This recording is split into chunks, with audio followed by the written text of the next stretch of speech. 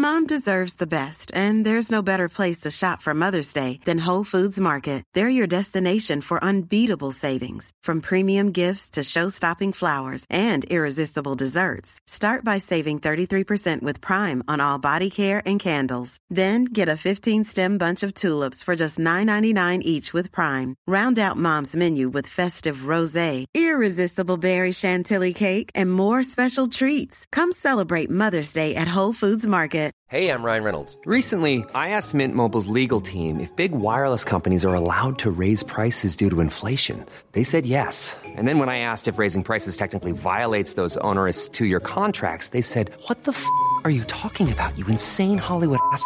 So to recap, we're cutting the price of Mint Unlimited from $30 a month to just $15 a month. Give it a try at mintmobile.com/switch. $45 up front for 3 months plus taxes and fees. Promo rate for new customers for limited time. Unlimited more than 40 gigabytes per month. Slows full terms at mintmobile.com.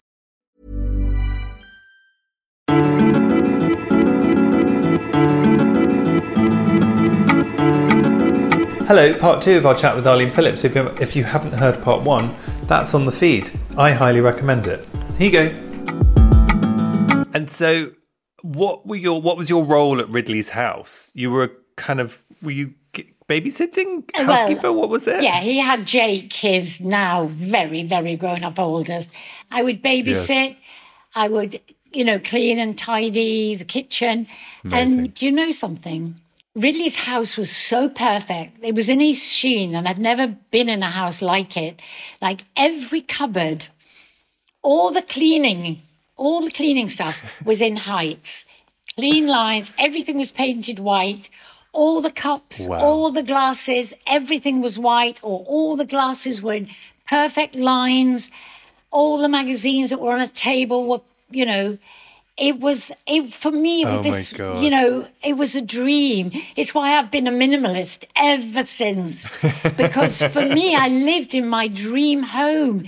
This is how people's lives are, not with a bit of this and a bit of that, and all formally created as a home. And it stayed with me my entire life. But eventually I started teaching and moved out and had a life of my own and developing my own classes. And Ridley asked me, because I dance, to choreograph a little commercial for him. That's amazing. I know. And that commercial was a Lion's Made ice cream. And he said, it's easy. It has a dancing cow, a farmer and a milkmaid. And the milkmaid was Miriam Margolyes for Lion's Made ice cream. Wow. And what was Miriam like at that time? The same. The same extravagant person she is now? Pushy, foul-mouthed, just the same, but younger and smaller. Really? Mm-hmm. Yeah. That's hysterical. And was she a known entity at that point, or was she just happened to be the girl? No, she just had to. She was a great milkmaid, Yeah. I think it was obviously Ridley that had found her. God, I mean, incredible. And so tell me how it evolved to hot gossip coming about, because it is not an exaggeration to say hot gossip is kind of the genesis for anyone who is listening for why dancers do what they do now, right? I mean, it was so radical what hot gossip did that gets so sort of absorbed into mainstream culture that you don't even realise that it was pivotal at the time. But tell me a bit about that time. And wasn't there, am I right in saying that one of the shocking things about hot gossip, aside from the sexiness, is that they looked down the lens? Is that true? Yes. when you're on television? Yeah, it was all single camera, and the camera would start, and ride up their bodies to their faces and hold on to their faces, which was all planned. I started doing commercials for Ridley. I went from that tiny one to massive Dr. Pepper ones at Elstree Studio. Wow. But that started my career as a choreographer. Mm-hmm. And as a teacher, I had the best students in my class, but they were all not your typical British working dancer. You know, I had a lot of now global majority in my class who weren't getting jobs because there were no jobs for them. And the dancers were different. They were different shapes, different sizes, different physicalities. So we bonded together. And as I was teaching, I realized I had enough money to start to put together a dance group, because life on TV was very 5, 6, 7, click, smile, kick, beautiful, tall blondes. But outside of that world, I was finding, you know, vintage markets and wearing all kinds of different clothes and sexy clothes, and clubs were starting, and there was a life outside that did not relate to a life on television. And I wanted to adopt that and find ways of moving that was brave and sexy, and you could touch and feel bodies fearlessly, because that is dancing from the heart and the soul. That is life. So I started putting my group together, and I called them Hot Gossip because I wanted everyone to talk about them. And I thought they would. I thought this is going to be so great. And the costumes were derived from, well, the fact that I didn't have a lot of money to spend. So I bought lingerie and dyed it in every different color. So it looked like you had lots of different costumes. And one of our boys, Roy Gale, worked in a sex shop in the evenings so that he could do my classes throughout the day. And we got a lot of, you know, plastic and leathers and all shapes and sizes and whips. And so I put together a cabaret with Hot Gossip. And we were asked to go and entertain at a club called Monkberry's on Jermyn Street, which was the club where the models, the film stars, anybody who was anybody gathered in this little club. And we had a small end floor and put on a very, very sexy show. So I started trying to get in touch with TV producers and directors, asking them to come and see the show. But they all said, too sexy for TV, you couldn't put this on television, and walked away from it.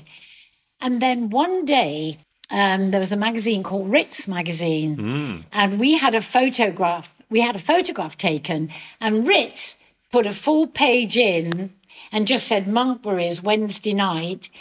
And David Mallet, who is an amazing, amazing director, TV director, saw the photograph, and he was just about to do a new TV show called the Kenny Everett Video Show.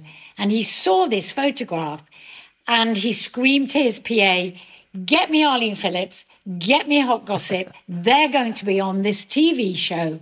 What he didn't know is that over the summer period, I had said to them all, you know what? It's a really hard sell. So, you know, if you get jobs, go out and audition. They were all so faithful to the group because they wanted it to happen. You know, I just thought we can't just live off one night a week and I'm sharing out the cash that we got.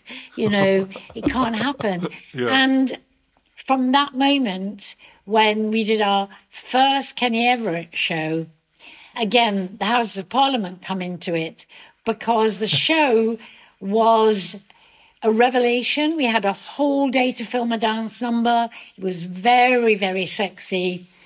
And we were spoken about by Mary Whitehouse, the so-called self-proclaimed protector of public morals at the time. Wow. And she was outraged that this could be on television early evening and it was going to destroy young people's lives to see these girls in stocking and suspenders and these boys touching each other. And she was outraged. And we made the front page of every single newspaper. And that, my life changed in an extraordinary way from that moment on. And did you love that? Did you love the mischief? Did you love the transgression of that? You know what I was so excited, most of all, by acceptance. By acceptance, it may have caused outrage.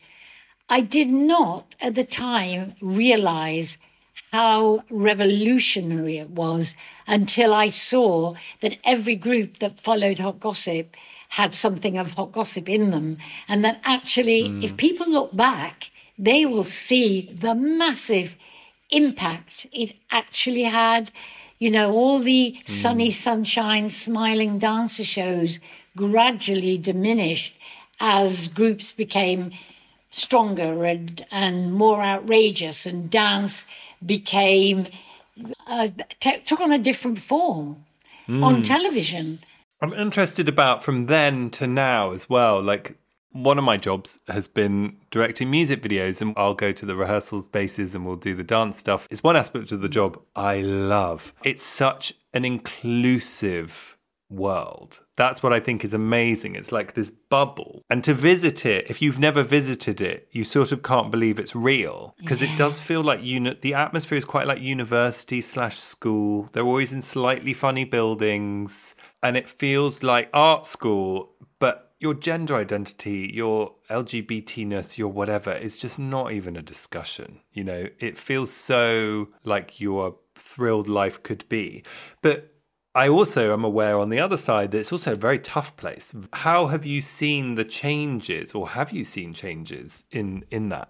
I think I've seen massive changes, but you know, it's taken a really long time. If I look at it, it's really very, very recent, because after Hot Gossip, and, you know, I can honestly say the world was my oyster.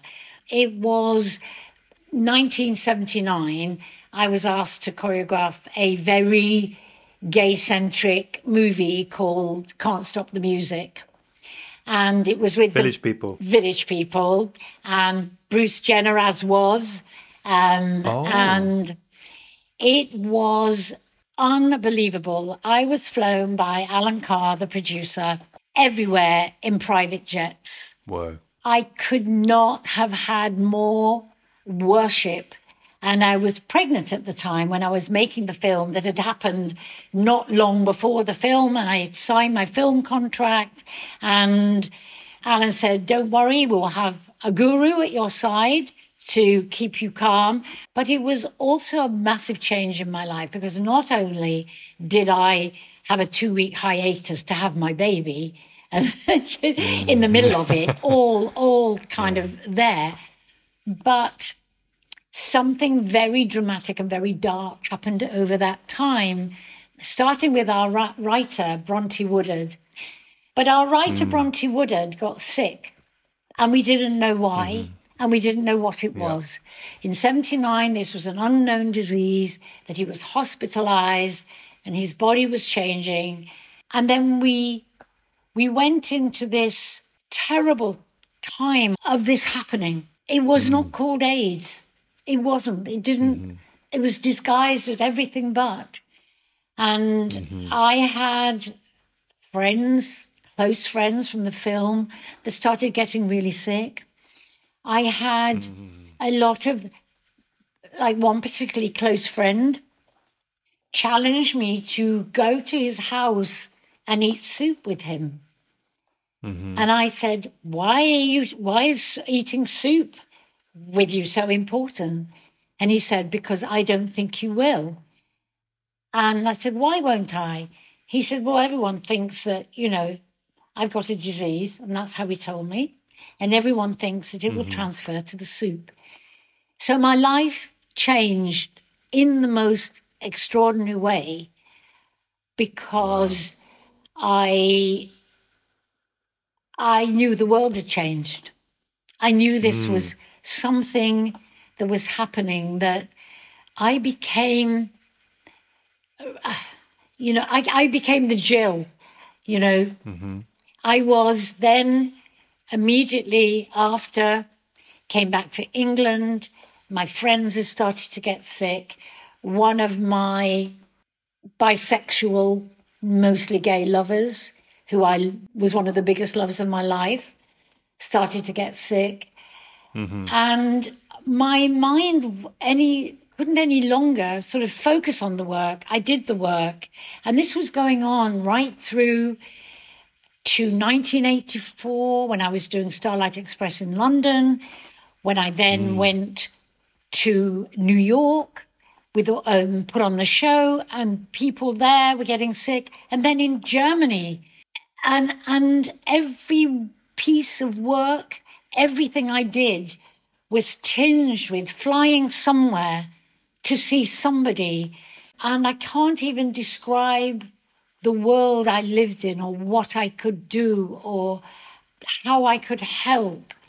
And I was surrounded with so many people I loved that passed away. So work became, I had my beautiful daughter growing up, but work became something other, something that almost now I think back to it, which half of it was the dream or the nightmare. And so sort of life was, all the work was happening while there was something else going on. Yeah. And I think it really changed my life. It changed my life in the understanding of what humanity is and what humanity isn't. Mom deserves the best, and there's no better place to shop for Mother's Day than Whole Foods Market. They're your destination for unbeatable savings, from premium gifts to show-stopping flowers and irresistible desserts. Start by saving 33% with Prime on all body care and candles. Then get a 15-stem bunch of tulips for just $9.99 each with Prime. Round out Mom's menu with festive rosé, irresistible berry chantilly cake, and more special treats. Come celebrate Mother's Day at Whole Foods Market. Mother's Day is around the corner. Find the perfect gift for the mom in your life with a stunning piece of jewelry from Blue Nile. From timeless pearls to dazzling gemstones, Blue Nile has something she'll adore. Need it fast? Most items can ship overnight. Plus, enjoy guaranteed free shipping and returns. Don't miss our special Mother's Day deals. Save big on the season's most beautiful trends. For a limited time, get up to 50% off by going to BlueNile.com. That's BlueNile.com.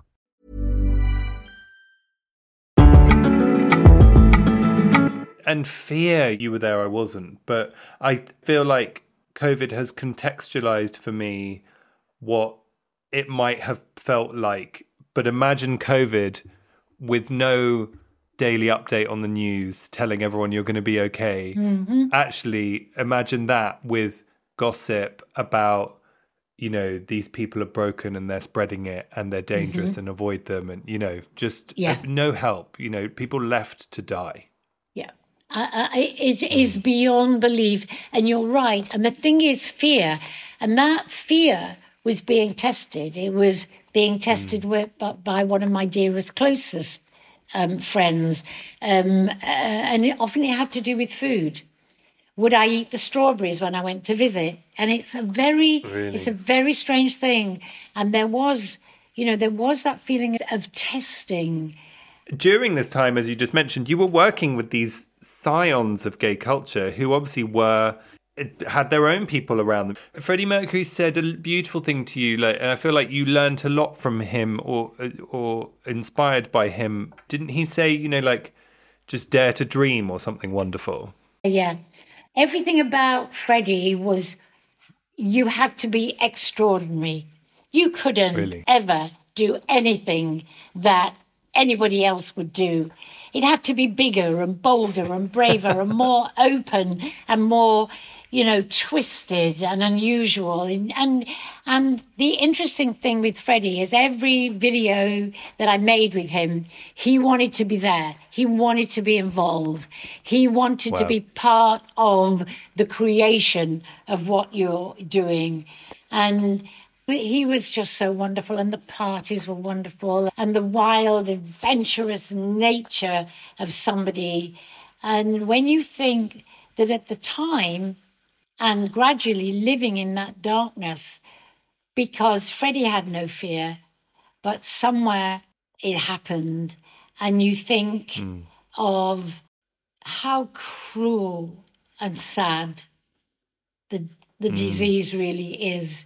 because it affects you mentally, physically, and people feel damned and were made to feel damned. And how can anyone who's ever done that live with themselves?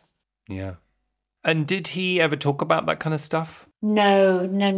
He talked about adventure and right and wrong and fun and excitement and a bedroom full of mirrors and, just so dazzling, a dazzling part of my life.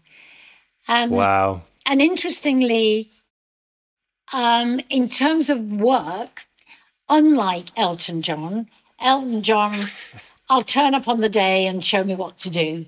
That was it. Right. No interest in thinking about what he was being asked to do. He would just turn up on the day. If he liked it, he'd do it. If he didn't, he had no interest. And it was such a contrast working with these, talk about the queens of England. They really are, Freddie and Elton. My goodness. I think I've almost done something with every female diva on the planet. I know. Listen, Whitney Houston, she's such a massive part of my heart. I think about her most days. What on earth was that like to work with her? And it's so interesting because I did her first music video. She had just had her one massive hit, and then she came to London to make How Will I Know? Yes. You can't not dance to it. So good. And she was very shy. She came with Robin, and she stuck with Robin in the Winnebago with Robin, with the most perfect lip sync I have ever seen. And she was really serious before she switched on to do the moves. And I walked through what she'd have to do. And what she told me is she didn't like her feet. She had very long, slender feet. I think they were a size 9 US. So that, is something like a 7.5. And so she wanted to be sure that when she walked through these kind of paper walls we had, when she walked through, that I kept the angle of the camera, that we saw her that way and not side on, because she was conscious of her feet. But it's like she had a light inside her, a glowing light, and just such a star. Amazing. And was she a grafter? Oh, total. Again and again and Really? again. Absolutely, till she got it right. And very serious in London. And then, 4 months later, I went to New York to do I Want to Dance with Somebody. It was such a different Whitney. She was very, held back in terms of movement in London. Mm-hmm. Now, in New York, she'd gained this massive confidence. And she wanted to dance. She wanted to dance with the boys. She wanted to full change of costumes. She was a light. She was fiery. She was loving what she was doing. And, oh, my God, so joyous. It was electric. One of my first memories is watching that exact video for I Want to Dance with Somebody through the stairs, because I'd crept downstairs and my parents were watching it on Top of the Pops, I suppose. But I wasn't allowed to be, I was supposed to be in bed. So I watched it, and all those colours, like anyone listening who hasn't seen it, I doubt there is anyone who hasn't. But if you haven't, just Google it. And she was electric. And you brought that out of her, I suppose. It was amazing. Whatever I gave her, she wanted to do. And you have, you've worked with all these iconic people. How have you kept your sanity and stayed on the straight and narrow, if you have, yourself, throughout all these experiences? I think when you start to get somewhere, when you are that not have, and you become a have, I think you appreciate every second of it. And therefore, you stay balanced. You take the ups and downs. Sometimes things aren't perfect. And I always give myself a certain amount of time to freak out. before I go. I love that. There's nothing I can do to change this. So scream, kick, cry, sob, just get over it. Pack it away somewhere back here. Live with it. One day you can look at it all, but just get on with your life. And I think it's a lesson when I go into schools to lecture and people say, I want to be this, I want to be in musical theatre, I want to be in film. And I say, firstly, if you can't live without it, then pursue it. Secondly, start to think about a life of rejection, because you will face rejection time and time again. And if you can't deal with it, it will destroy you. I think people think it's easier than it is, Oh, you know? So I think... Yeah, it's not easy. You make it look easy. No, I've been make it look easy, Arlene. This is the problem. Let's talk about what's next, because you've got House of Flamenco, right? And this is... Oh, yeah. Guys and Dolls at the Bridge. You have to see Immersive Guys and Dolls. It is 5 stars and bombing it. And Greece I've got, busy. When do you sleep, Arlene? Oh, I sleep. I sleep at night. Not for long, but I sleep. I get a good hour in and then I'm off again.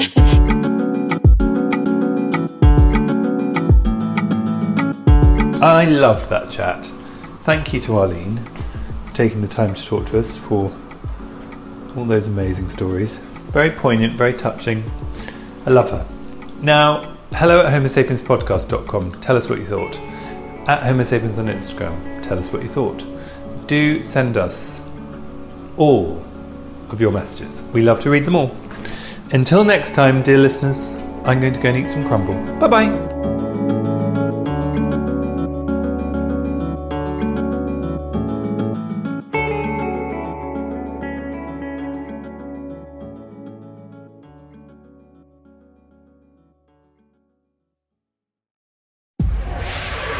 Powered by Spirit Studios.